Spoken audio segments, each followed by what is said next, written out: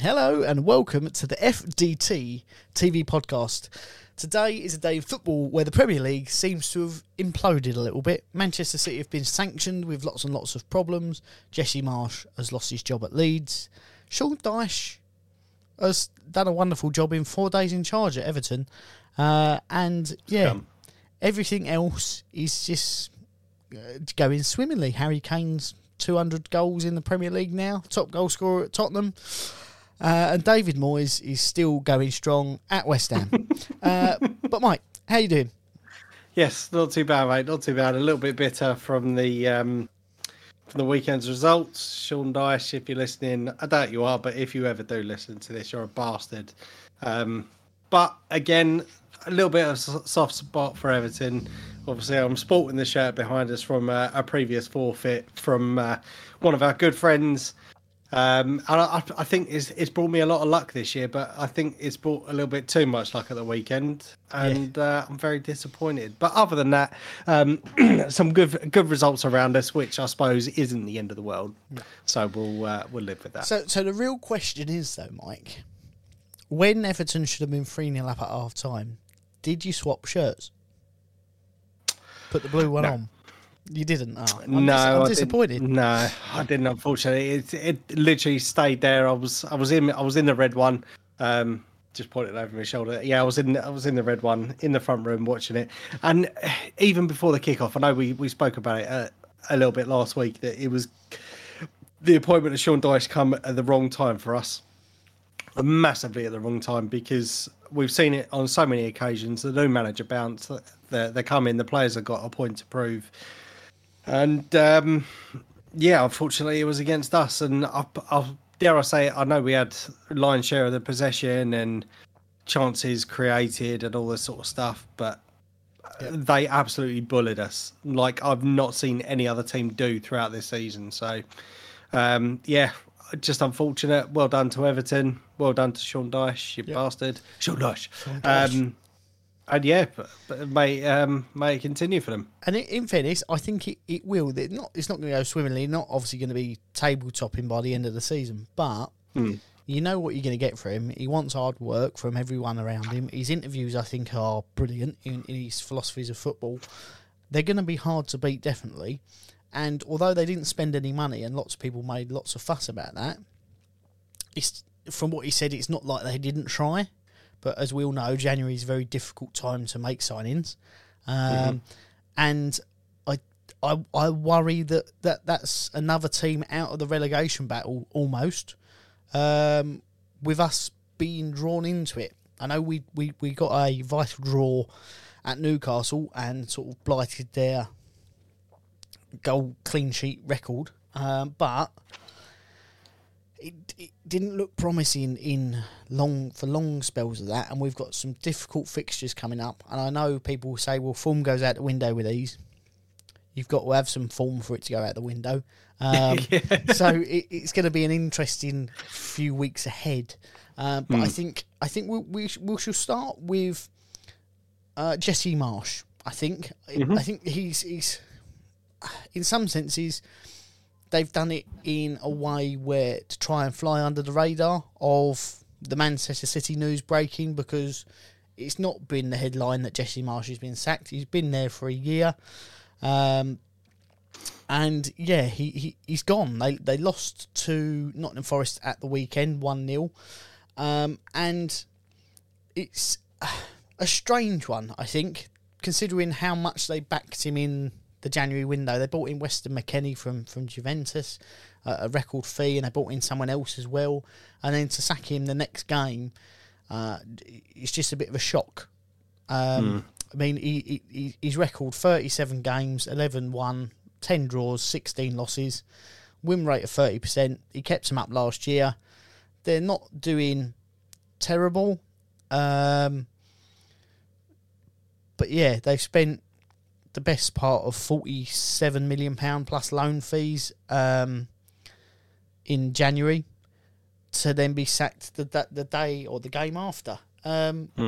Rumours that are going to bring back, I was going to say Ranieri, but not Ranieri. Rumours are going to bring back, whatever his face is, Bielsa. Do you think that that's a step forward, or do you think that maybe they need to go in a different direction? It's a difficult one to answer, that one, because I think if you look at the West Ham example, I think it's a perfect example. I think things will go rosily for a bit, but ultimately you could end up in the same position. And the reason he was sacked the last time is because they weren't getting results. Yeah. I've got to be honest, the football under Bielsa, granted that they weren't picking up as many results, but it was an exciting brand of football.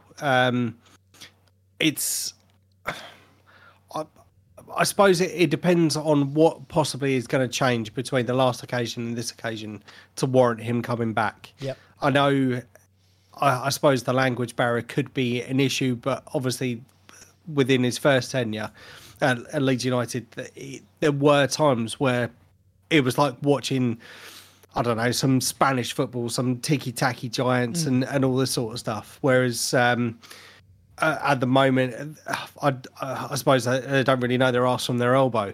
Yeah. And I think they're proving in their results as well. So it could go either way. I think from listening to TalkSport at the time that Bielsa was sacked, I know there was a lot of Leeds fans that were calling up saying that they think it's unfortunate that Bielsa was getting sacked. So the fans may welcome him back, but there's always going to be that division in there. There's going to be the ones that kind of like call for his head before he's even took charge again. But at the same time, there's going to be other fans that are going to be so happy if he does come back that he is coming back. So yeah, it's a bit of a strange one for me. I personally wouldn't go for a manager that we've had to try and turn things around if they weren't successful in the first instance.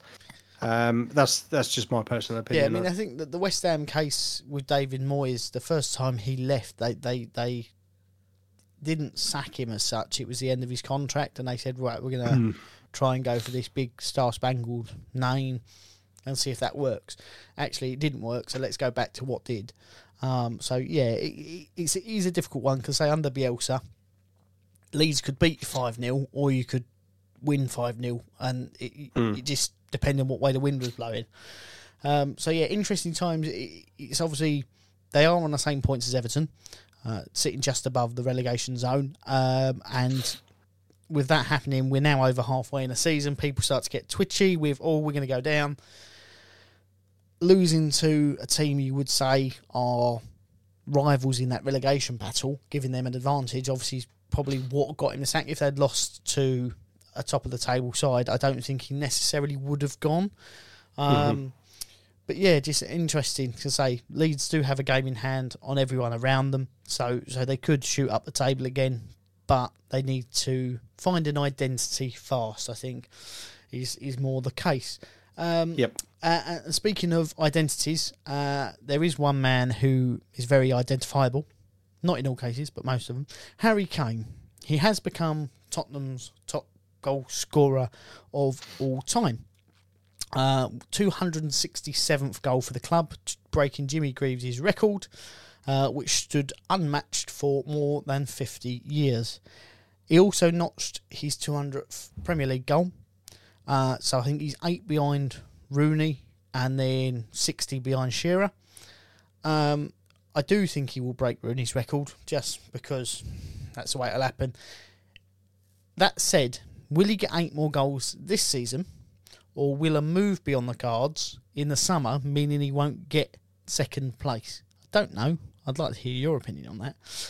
But if I'm totally honest, I don't think he's breaking Shearer's record. What's your views?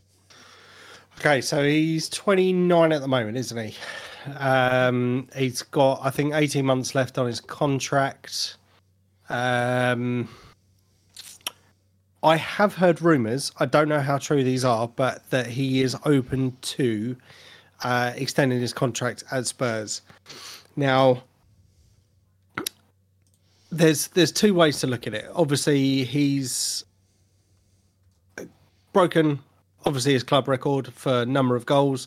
I don't think he's too far behind the England top goals, or has he already broken it? Am I completely Forgetting that? I don't. I think he's 1 or 2 away from. Okay, so he's more than likely to break, if not already broken, Wayne Rooney's record for a number of goals, and still hasn't won a major trophy. Yeah.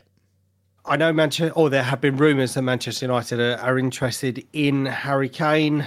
With 18 months left on his contract, I suppose he is still going to command a fee, but it may be the case possibly because let's face it, he's going to get either one more big move or one more big contract at Spurs, and he's aging. He's probably at his peak right now in terms of physicality and all this sort of stuff, and I think within 1 or 2 years he's going to be kind of on the back end of it. So personally I think he needs to move.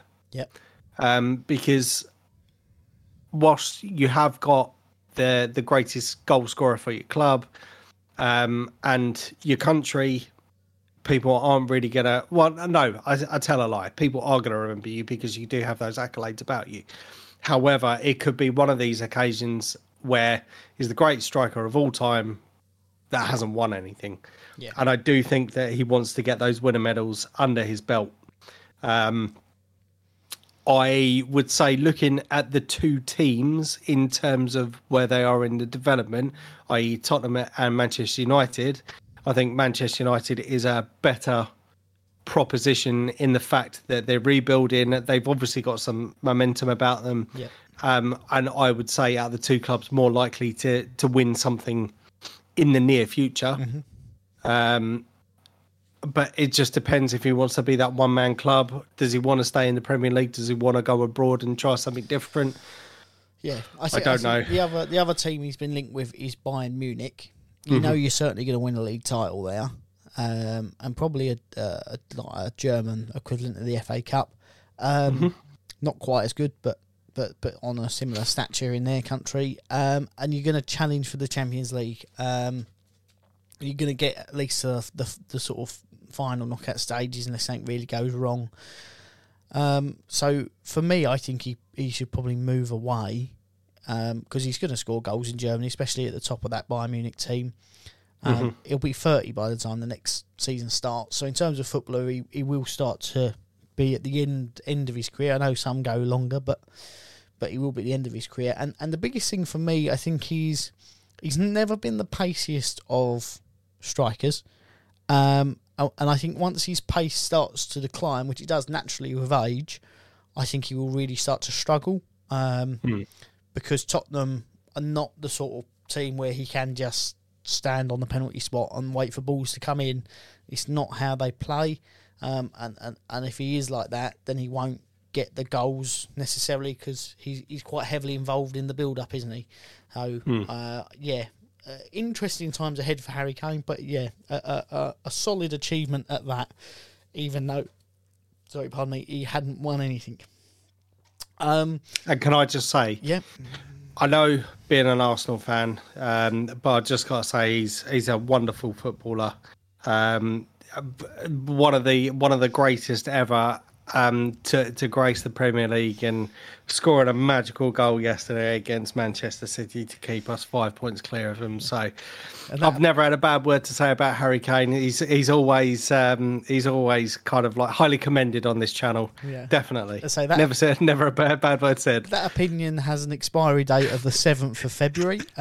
So for all of those who would like to consume it, do so now before it runs out of date. He did. He did you a favour at the weekend. But I'll get onto that in a little bit because I do have a question about something I heard, an opinion I heard, which was outlandish, but I could see the thought process in it. So I just want to get your opinion on that. But say Manchester City. I don't think we'll go into it in too much depth because I think it's been covered to death for most people this or today, the most part of today, and will be for the next couple of weeks. Been alleged that they've breached all sorts of Premier League rules in terms of finances, including paying managers from two clubs and the same with players and things like that to get around financial regulations and not complying with the Premier League to be able to supply them information. It sounds like it's been being investigated for a long time, and it will rumble on for much more. So the highlights are a hacker got hold of some emails, gave them to a German magazine who printed them over a number of clubs. UEFA, as I'm sure we all remember, put some sanctioning in place, which they took to the Court of Arbitration. They were dropped. They were given a £10 million fine, or €10 million fine, which is nothing really in compared to the money in football at the minute. And yeah, so it's in line with that. Similar accusations and stuff. It can't be time barred because that's the way the Premier League bylaws are written. But it sounds like it's going to be rumbling on for some time. Manchester City have already geared up lawyer-wise. They're not happy that the media were primed before they were given the alleged charges, and they heard it through news outlets rather than from the proper process, which should have had first, really. So yeah, I think it's going to be rumbling on for ages, but potentially points deduction. So I think the earliest we're going to see something is next year. But in terms of points deductions, Mike, if it is allegations and over 100 counts of charges that they've been given, let's say they're found guilty of 70 and not guilty of 30. This is all obviously hypothetical because you've got to be proven guilty before. But let's say that's the case. What do you think in terms of points deduction? Is it half a point per allegation or per charge, or is it a point per charge, or is it just a 25-point deduction? What do you think is going to be the likely punishment dished out? I think it's difficult to say difficult to say even, not see, because we haven't really come up with these sorts of allegations prior to this. It's very unprecedented, obviously, given the stature of Manchester City. Obviously, I know the timescales that they're looking at. I think it's 2009 to 2010 onwards until I think it's like 2018, 2019. So there's quite a significant period, and I personally think you have to take in, if they are in breach of these rules, that number of seasons where they have had a significant advantage over other teams, and some of the signings, etc., they have made, would they have been able to do them if they were, again, not in breach of financial fair play and all this sort of stuff? I know there's kind of workarounds and all this sort of stuff, but for me personally, I don't think there's anything you can do for the titles that have already been won. You can't really strip them of their titles. For me, like I said, I would take into account all of the seasons that they are technically in breach of. Yep. And I think a blanket deduction of points will be all that's dished out to them. What that value of the fee, I keep saying fee, the value of the deductions, I think is very hard to say. I mean, I suppose you could draw some comparisons to other leagues where there's been similar incidences such as this, and probably apply the same sort of values to that, I guess. But I reckon anything less than 20-25 points, I think, will be an insult to other clubs. Yeah. And obviously, I'm not just saying that given the position that we're in, because I know it's one of our best shots that we've had for quite a while. But yeah, I think anything less than that, where you look at teams that have been outdone, I know it's slightly different, but for poor decisions from match officials and all that sort of stuff, and it's cost them significantly, i.e. being relegated, etc. I think being put in a position where kind of like the Derby position a couple of years ago, I think, where they had, I think theirs was like a 30-point deduction before they'd even started. So yeah, for me, something along that ilk would be sufficient. Yeah, and say the likelihood is, as we said, it's not going to be this season. It probably earliest it's going to be next season. If they start on minus points, so be it.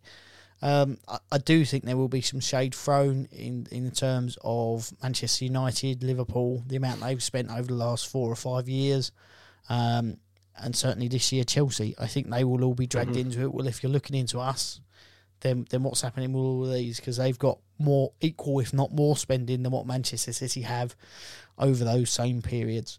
But yeah, it's things will rumble on. If you're interested, the place to keep an eye out is the Premier League site, because that's where they're going to publish the next thing, which is the findings of what's gone on and if the charges have been upheld or dropped. So yeah, interesting stuff. And speaking of Liverpool, they're yet to have a win in 2023 in the league. It's very similar to the implosion at Dortmund, almost identical. But say, we've heard about people leaving. Mane's left, the chief doctor's left.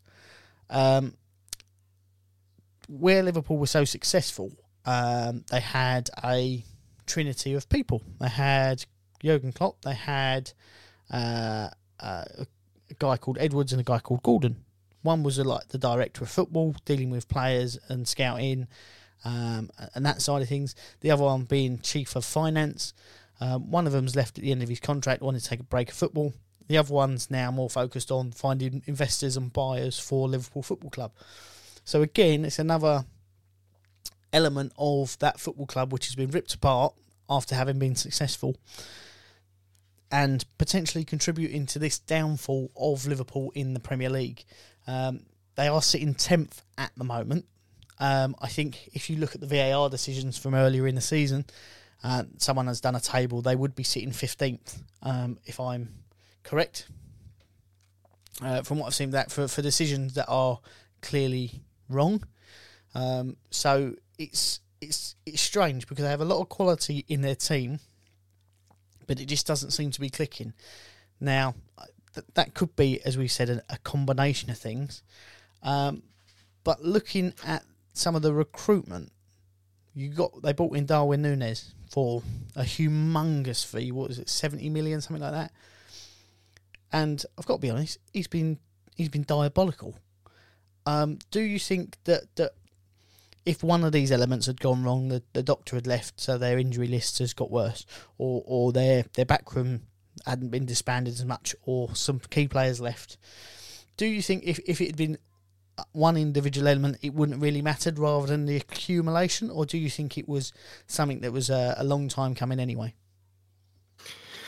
It's a difficult question because obviously they've ridden the high life for the last 5 years or so. They've done extremely well in terms of competitions that they've won. They've won a Champions League, they've won the Premier League, they've won the FA Cup, they've won the Carling Cup, and dare I say it, some stupid probable pre-season jobbies. However, I think it's got to be a culmination of everything that's just made them go bang, because I don't understand how you can be a team that's challenging not only for the Premier League, but getting into the latter stages of the European competitions and also the domestic cup competitions to falling off the face of the earth. Yep. I know, obviously, they have been hit with some significant injuries this season, but I mean, isn't that the idea of making the recruitment and developing your academy, that you have that backup? So should you get into those positions? Now, again, I suppose you could kind of caveat that with, if you've got multiple injuries in multiple positions, you can't obviously have 4 Virgil van Dijks within the team. I know that. Mm-hmm. I'm not stupid, before anyone starts listening to this comment and thinking, well, you can't have everyone in that team can't be quality. But everyone's been waxing lyrical about Liverpool and their strength of depth for the last 5 years. because there have been times where they have been hit with injuries and they've managed to see it through with the players that they've got. As you mentioned last week, they've got an aging squad.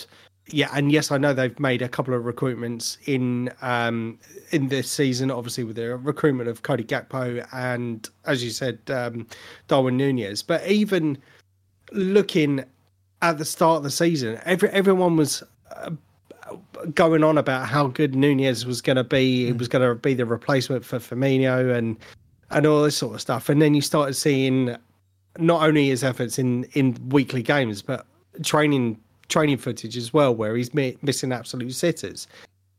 And I think it was a massive gamble for them.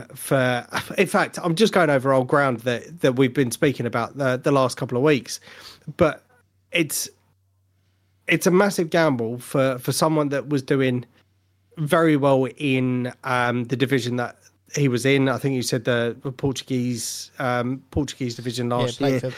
Inflated prices, and but again, I suppose with that price tag there comes an element of pressure, because you have to obviously start hitting expectations, otherwise people are going to label you a flop. Yep. I mean, I know you can be a flop for a lot less, but I think there's that unfair expectation. You look at Pepe, for us, obviously it was our club record signing, and it was, I wouldn't say a monumental flop, but he was definitely not pulling up trees. Moments of brilliance and got us out of some sticky situations on a couple of occasions, but was never that level of consistency.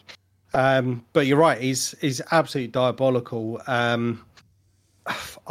But sorry, just going back to your question, I think it's a combination of things.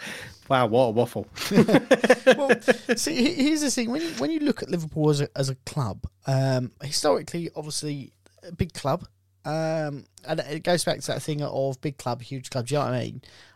But when you look at recent history, barring the last few years, and that one Brendan Rodgers year they came second, you have to go back to 2008-9 before you start getting them being a top 5 club.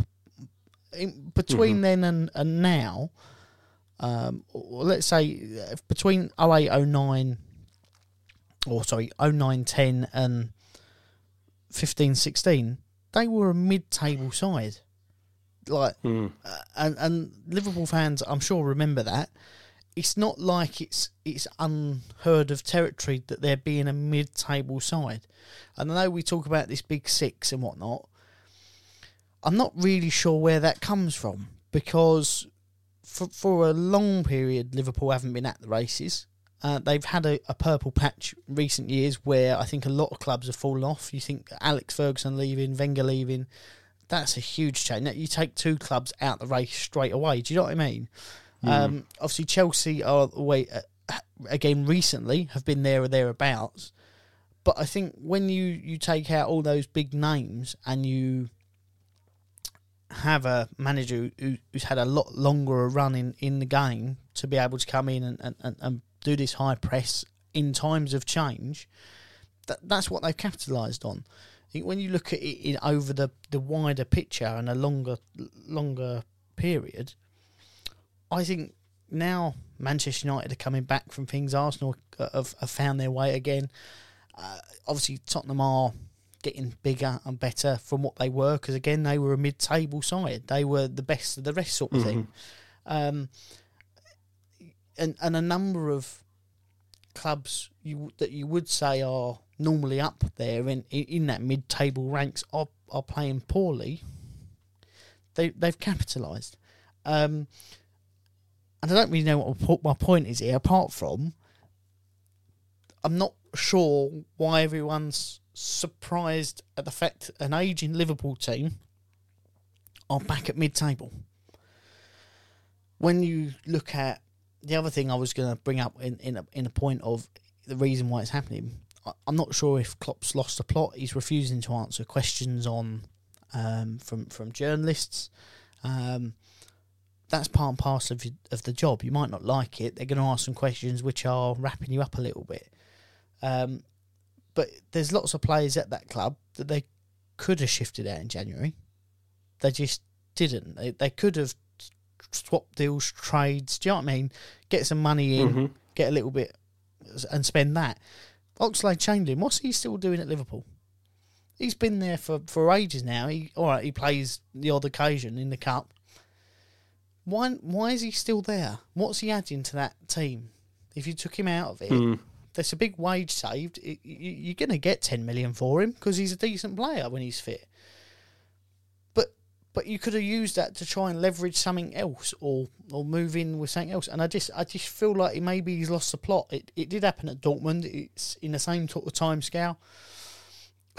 And I know I said last week I don't think they'll sack him. I think if they lose to Everton, they sack him. Oh, okay.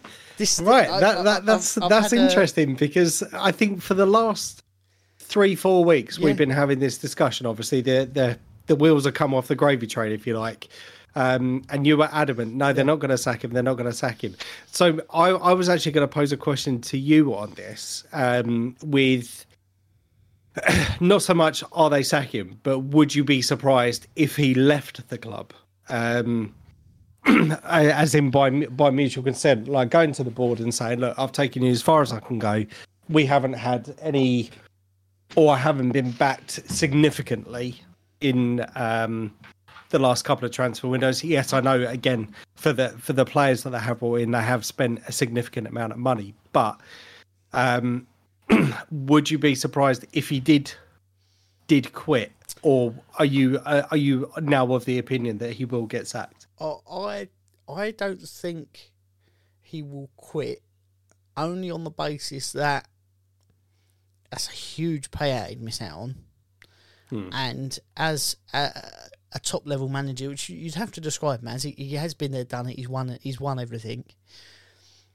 I think he will always back himself to be able to get out of the nosedive, so to speak. He couldn't do it at Dortmund. You would have liked to think he learned from those mistakes. Clearly, he hasn't, because we're ended up in the same situation. I don't think he will resign. I think there will be people calling for his head if they do lose to Everton. And I think at that point you go, right, let's go out and get someone else. Well, Allegri's still at Juventus, who have been docked points. Let's go and get him. We know he can do a job. Sarri, or what's his name? Sarri, who used to manage Chelsea, can do a job, play passy football. That's what we want. I could even see Mourinho going in there, do you know? It's Or you go, Guardiola looks like he might want to leave. Let's get him in. Do you know what I mean? Capitalise on those little bits. They've not got a bad squad. Don't get me wrong. I'm not saying they're terrible, but they're not what they are. But having be sitting dead 10th, not looking like they're going to do anything, 3-0 against a really poor Wolves side, you would say, who are lacking in confidence. Then you've got to play Everton. You lose to them. They could end up bottom half of the table. Do you know what I mean? Before too long, and then it's only a short sight. They've had the rub of the green with VAR. That's what we're saying. Like had they been sitting 15th, they're in a relegation battle. Had VAR not been about, and yeah, I just at that point I think you have to go. Well, hang on, the guy who's been in for a week and a half has dismantled us as a local rival. We've been, and this is a case like if Everton play the way they did against you, and they always step their game up against Liverpool. I know it doesn't always go their way, but they do step their game up. If the guy who's been in a week and a half can beat the project of a man who's been in for 7 years, and it's not a case of, all right, I've been in a year, I need 2 more transfer windows to be able to get players out, and you've been there 7 years. That's your club from top to bottom. If the new guy comes in and beats you with a team that hasn't had any of his own signings in, that have been wayward all season, I don't see the argument for keeping him. He's not the man to bring you back. But yeah, that's my opinion change for the month. I'm sure, I like it. I'm sure when they lose, I'll go, oh no, they didn't really mean it. But yeah, so that's the things. Right, what is next? Chelsea. I've bought in £600 million worth of players since they were bought. New British record signing in Enzo Fernandez, who everyone said looked mustard in their 0-0 draw at Fulham. I don't know how you can look mustard in a 0-0 draw. Didn't see much on the extended highlights from him. Yes, he can pass the ball. Yes, good job. He passes to his own team. All your players should be doing that. If they all did, maybe you wouldn't be where you are in the season. But they seem to have upset the apple cart a little bit with their homegrown players. One of the big names, Mason Mount, brought through by Frank Lampard. Mainstay in the England team now. Is in their first team. He's running out of contract and is refusing to sign a new deal. It did look like they were going to be able to come to terms, and then they bought loads of players. Now, with that being said, they have a bulging squad which can't all be registered for all the competitions. They mucked around PSG with Hakim Ziyech on deadline day. If I'm honest, I think that puts people off as potential buyers at any sort of decent rate. They'll be paying pennies on the dollar now, so to speak, for players from Chelsea because of the hassle they might cause them. And with players happy to walk away from their contracts, getting nothing out of it. Two-part question. Do we see the complete demise of Chelsea again in terms of where they are in the league and being sort of a lower league team as they were back in the 80s? And do we see further financial regulations put in place? We have seen transfer bans on them before for their actions. So will a mix of those two and players leaving mean that Chelsea are shit? Okay, so part one of your question, what was it again? So essentially, with the money being spent, yep. But this is the way I was meant to phrase it, but it's not the way it came out. The financial money being spent, and people not wanting to do business with them again, does that create financial fair play regulations as we've seen putting on Man City and things like that potentially? Does that, along with players happy to walk out their contracts, mean that they're going to see a tumbling down the team? Or down right. the table? So I think PSG were very vocal with their frustrations over the lack of, or the incorrect timings on transfer paperwork and all this sort of stuff.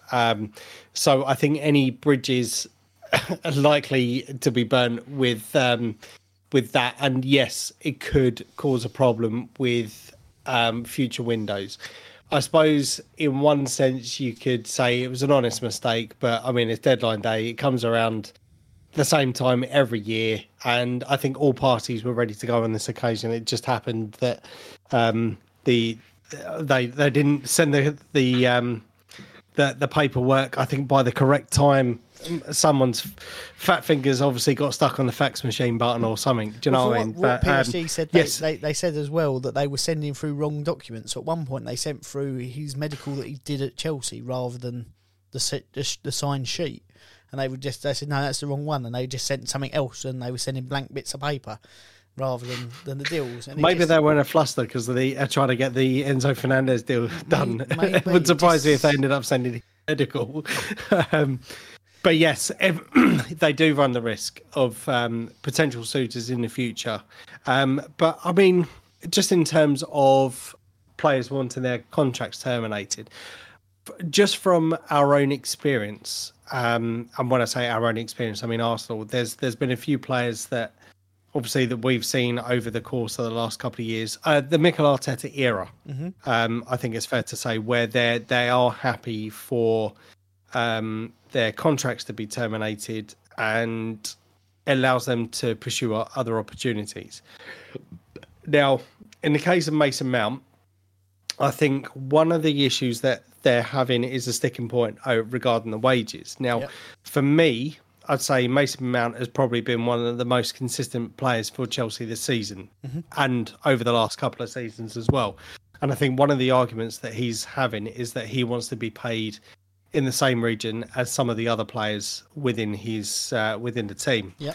So I think Raheem Sterling's on something stupid like 240 grand a week or something, around about that figure, and he wants to be kind of at that level.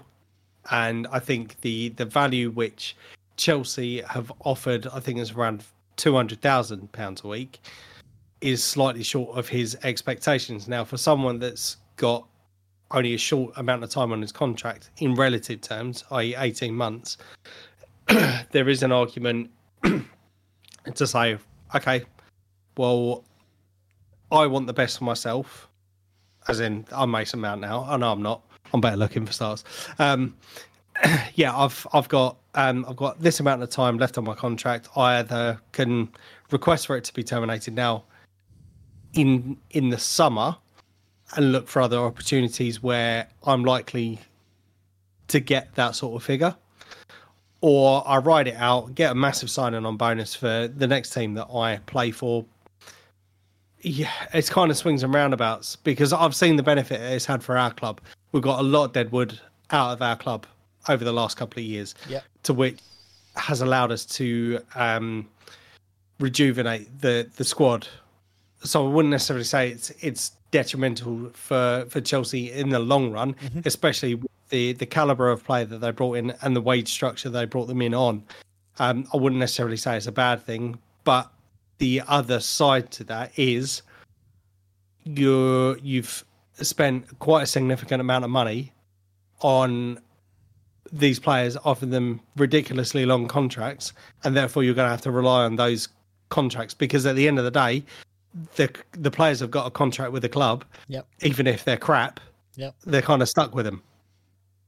So, yeah, I wouldn't necessarily say the contract business or the termination part isn't necessarily detrimental. They could potentially see some good players go out, but I don't think, from what we have seen of them already in the Premier League, and also, I know it's only hearsay, but from what they've been able to produce in other countries, they are quite exciting young prospects to the game. Give them a chance to develop, it could work out more beneficial for them. I think the bit that gets it for me is if he's being mucked around, he seems like quite a well-liked player by a lot of the England squad. Obviously, I know each player's different, but he's of the younger generation of players. Another big one coming out of contract, Declan Rice, who Chelsea have been trying to sign for a little while now, a number of seasons, is his best mate. Is that he could say, you don't want to go there, they're not going to treat you right. I come through the academy, I've been a staple there, I'm the first name on the team sheet. Actually, when everyone else was playing bad, I was winning points and they didn't see the value in it. If he does that, and a number of other players go, you know what, I can't get in a team, I want out as well, because we've signed all of these young players on big contracts, and it's a bulging squad, so actually I'm only playing 15 games a year rather than 30. If they all leave, you've got the homegrown players thing, haven't you? They're going to struggle on that side of things. So I think it's in some senses a little bit short-sighted on Chelsea, rather than not putting in a proper wage structure to fit into and splurging loads of money. But I don't think they're going to be short of suitors for Mason Mount, if I'm totally honest. And yeah, it's an interesting story. But another Mason that has made the headlines maybe a little while ago that we didn't talk about too much. Mason Greenwood was given alleged charges for all sorts of horrible things. If you Google it, you can find out all about it if you don't already. He's not played in 2 years. Same amount of goals and assists as Saka, funnily enough, in that 2 years. So robbed of some of the best part of his career, you could say, as a promising young player. All charges have now been dropped by the Greater Manchester Police. Two things that go with that means, one, he could now play again football because he was on house arrest and things like that. Will he go back into that Manchester United squad? Because he fits the mould for what Ten Hag wanted or wants in a player. And there is no doubt he is a good footballer. Not questioning his morals and things like that. Obviously, he wasn't charged, but the videos and audio clips, you have to question that they've dragged it out for 2 years and they've gone, we haven't actually got any evidence. But two things. Do you think he'll go back to Manchester United or play again for Manchester United? And two, do you think there'll be some action on his part against the Greater Manchester Police for robbing him of, one, a reputation, and two years of his career and a lot of money? One, it's a hard one because do you know what? I'm really reluctant to say what I was going to say because we don't. Sorry, I don't mean that in a jokey sense. I mean, it's difficult because when you have all these allegations, yeah. I mean, I want to just draw back to, is it the Ched Atkins? Ched Evans. Ched Evans, thank you. A couple of years ago, obviously was put in prison for being accused of rape and all this sort of stuff. Now, it then came to light he was new evidence from the trial and was found not guilty for these crimes. So it was a, dare I say, a disgusting accusation for punishing someone in that sort of position. Obviously, he's gone to prison. It's another one likely to have lost the best years of his footballing career. His reputation is always going to be damaged going forwards. Even though he has been found guilty, there's still going to be that minority of people that are going to hold him against him, i.e. opposition fans, etc. Now, in the case of Mason Greenwood, I think with the evidence that they had was enough to charge him initially. However, they've not been able to prosecute him because of some of the evidence for key witnesses have been or have pulled out of the investigations, etc. So for me, that the charges have been dropped, I wouldn't necessarily unfairly or fairly. It's a hard one to kind of answer, area, isn't it? Certainly from a club aspect, obviously we know he was suspended from Manchester United pending the investigations. And I suppose technically, now that the charges have been dropped, he could go back in to the Manchester United team. I've already seen that Nike have pulled out of the sponsorship contract with him. I don't know, obviously, the monetary amounts handed in that, but I would say from a reputational standpoint, I don't think he's going to play football again, if I'm being completely honest. Fair enough. Yeah, I would be very surprised if Manchester United bring him back in, given the size of the club that they are, and given the nature of the accusations. And the fact that we're already seeing sponsorship deals pulling out of that contract, I think is bad news for Mason Greenwood. And I think, unfortunately, it's, say, rightly, wrongly, whether you agree with it or not, we try to be as impartial as possible on this. He's not been found guilty of anything, but mud sticks. We see it with Johnny Depp. Everyone dropped him apart from one thing. He won his case, and all of a sudden people come grovelling back. It's a difficult one, and unfortunately, I think he has made some mistakes in his life. I'm sure he will admit that. I think maybe the money went to his head. It might have done him a good thing, being in the centre of that, to go, actually, I need to reassess what I want to do with the position I'm in. But it's a hard one because he is such a talent. And as you said, Ched Evans come back. I think it was Sheffield United he went and played for again after the fact, certainly initially. But it's never forgotten, is it? It's always there. And yeah, interesting times ahead for him in terms of what he will now go on and do or not do, one way or the other. Let us know in the comments whether you think he will play for Manchester United again. And that leads us on to finally the predictions. So each week we make some predictions, sometimes very outlandishly. For the cup sitting behind me, it is 3 points for a correct result, for a correct score, 1 point for a correct result, and no points for the wrong result. Usually we do West Ham and Arsenal, and any big games that come up in between. So last week it was obviously West Ham, Newcastle, and Arsenal, Everton. So Mike, what were the predictions for those games? Okay, so cast your mind back. If you want to go back and check out the episodes, the predictions normally come to an end. So even if you're not interested in the main bulk of the topics and you're only interested in our predictions, I can't imagine why you would be. But skip towards the end and you'll hear them. I quite wrongly predicted for an Arsenal 3-1 win.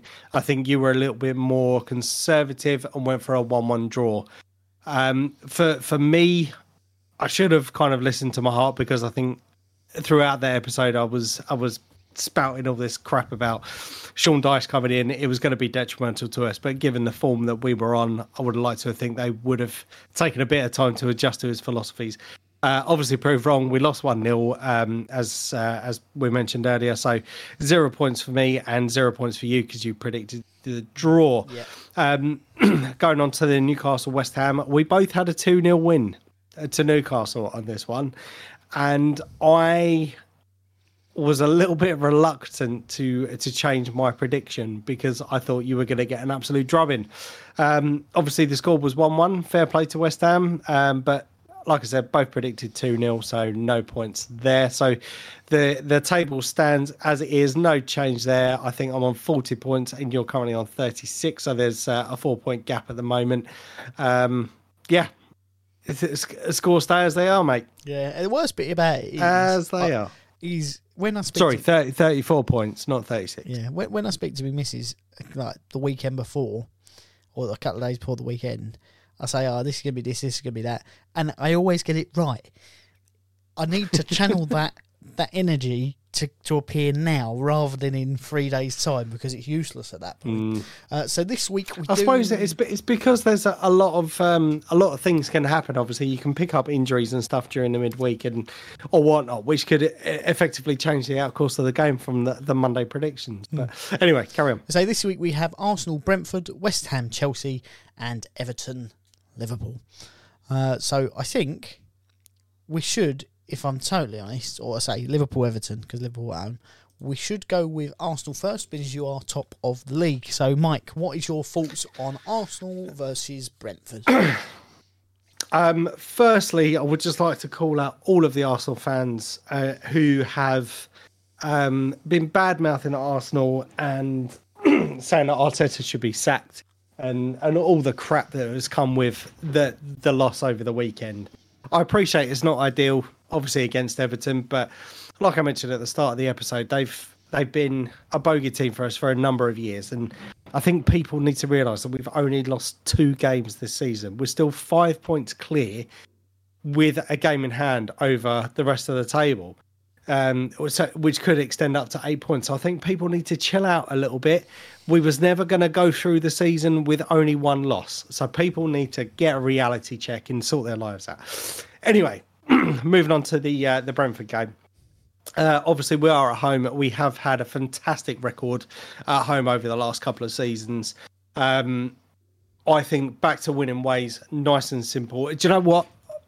Just very quickly, there's been a couple of players that I think have got maybe a little bit fatigued over the number of weeks where we've had pretty much the same starting lineup for pretty much consistently over the course of the season. So now that we've brought in reinforcements, I think we need to see possibly either one of Martinelli or Saka rested. I give Trossard a bit of a run out. Mm-hmm. And I wouldn't necessarily say change up the back four because they have been pretty solid. And maybe give Jorginho a bit of a more of a run out as opposed to a bit of a cameo. I think Arsenal to win 2-1 on this one. Ooh, interesting. Different to what I thought. Brentford are high flying in 7th this year and playing very, very well. Seem to know where the goal is a lot over the last few games. I know they drew to Leeds, but I can see this as a score draw. I'm going to go for 2-2. Okay. That leads us on next then to West Ham, who are sitting firmly in 16th place, who take on the worst club in London, Chelsea. Well, not according to the table, but according to all the other facts. Chelsea are awful. They're not playing well. I think they will start to gel, but they've had a lot of 0-0s. I don't like the fact that we, over the last few weeks, have had the least shots on target in every game. And I just feel like at some point that Chelsea team is going to start to click into place. There is a lot of quality about it. I just hope it's not this game. I'm going to go for a 2-1 to Chelsea. See, I've got that written down already. I've already Chelsea. However, I think you're. In fact, I am going to change my prediction this week. Obviously, you've mentioned they have had a bit of a torrid run this season. Obviously, the changes with Graham Potter at the wheel. It's a bit of a strange time for Chelsea. I have changed my prediction. I'm going to go for 1-1, I think, on this one. There's a little part of me doesn't think we're going to score, but we'll wait and see. And then we see... Got to be optimistic. Yeah, we see Everton wander across that park over to see Jurgen Klopp and his windy pitch. Interesting fact, right? Here's something I did think about while I was meant to be sleeping last night. They're a stone's throw away from each other, right? Mm-hmm. I've never once heard an Everton manager say, we lost because it's too windy. Why is it so much windier where Anfield sits, considering it's got a high-sided stadium, than it is wherever Everton is? Just food for thought. But Mike, I'll let you take the lead on this one because you are leading our table as well. So what's your thoughts on Liverpool versus Everton? I know where I want to sit on this one. Excuse me. Sorry. Frog in the throat. I know where I want to sit on this one, and me possibly predicting this will have the opposite effect.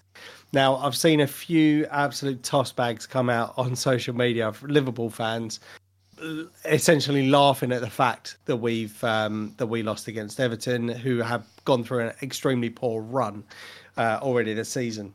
Now, Sean Dyche coming in, I think it's a positive move for Everton. I actually think they've made the right appointment this time. It's going to take a bit of time. There's going to be ups and downs along the journey. However, I think with the fact of a new manager and the fact that they picked up their first win in ages against the team at the top of the league is only going to give them more wind in their sails. Liverpool have shown their frailties so many times this season, and as you've also mentioned, they have been quite fortunate in terms of their VAR decisions. Obviously, the away fixture for Liverpool early on in the season, I think they were absolutely robbed, or Everton were absolutely robbed for an offside decision. So I am going to go for redemption for Everton to win 2-1. Very good. I don't think you're far wrong. They're going to breed on that confidence. The midfield that is deployed are a big, strong midfield that have got lots of legs in them. Decore, Justigana Gay, and the other geezer. But yeah, so they are good players, and they've got experience in that Everton squad, and that confidence is going to do them the world of good. Liverpool are low on confidence, and all right, it's at Anfield, but I feel like the Anfield crowd will get on the back of the Liverpool players if they start playing badly against Everton. Because that's if they get relegated, the one game they need to win at home is against Everton. If that's the only win all season, so I'm going to go for another 1-0 to Everton. Okay, I think they're not gonna spurn their chances a little bit like they did against Arsenal, but I think they will make the breakthrough in the end. Let us know what your thoughts are on those fixtures as well in the comment section or over on Twitter. Let us know. Have you got anything else, Mike? No. Okay. I think we've covered a lot of stuff tonight, and we've done well. Yeah. So until next week, I've been Ian. I've been Mike. Make sure you're subscribed, and we will see you very, very soon.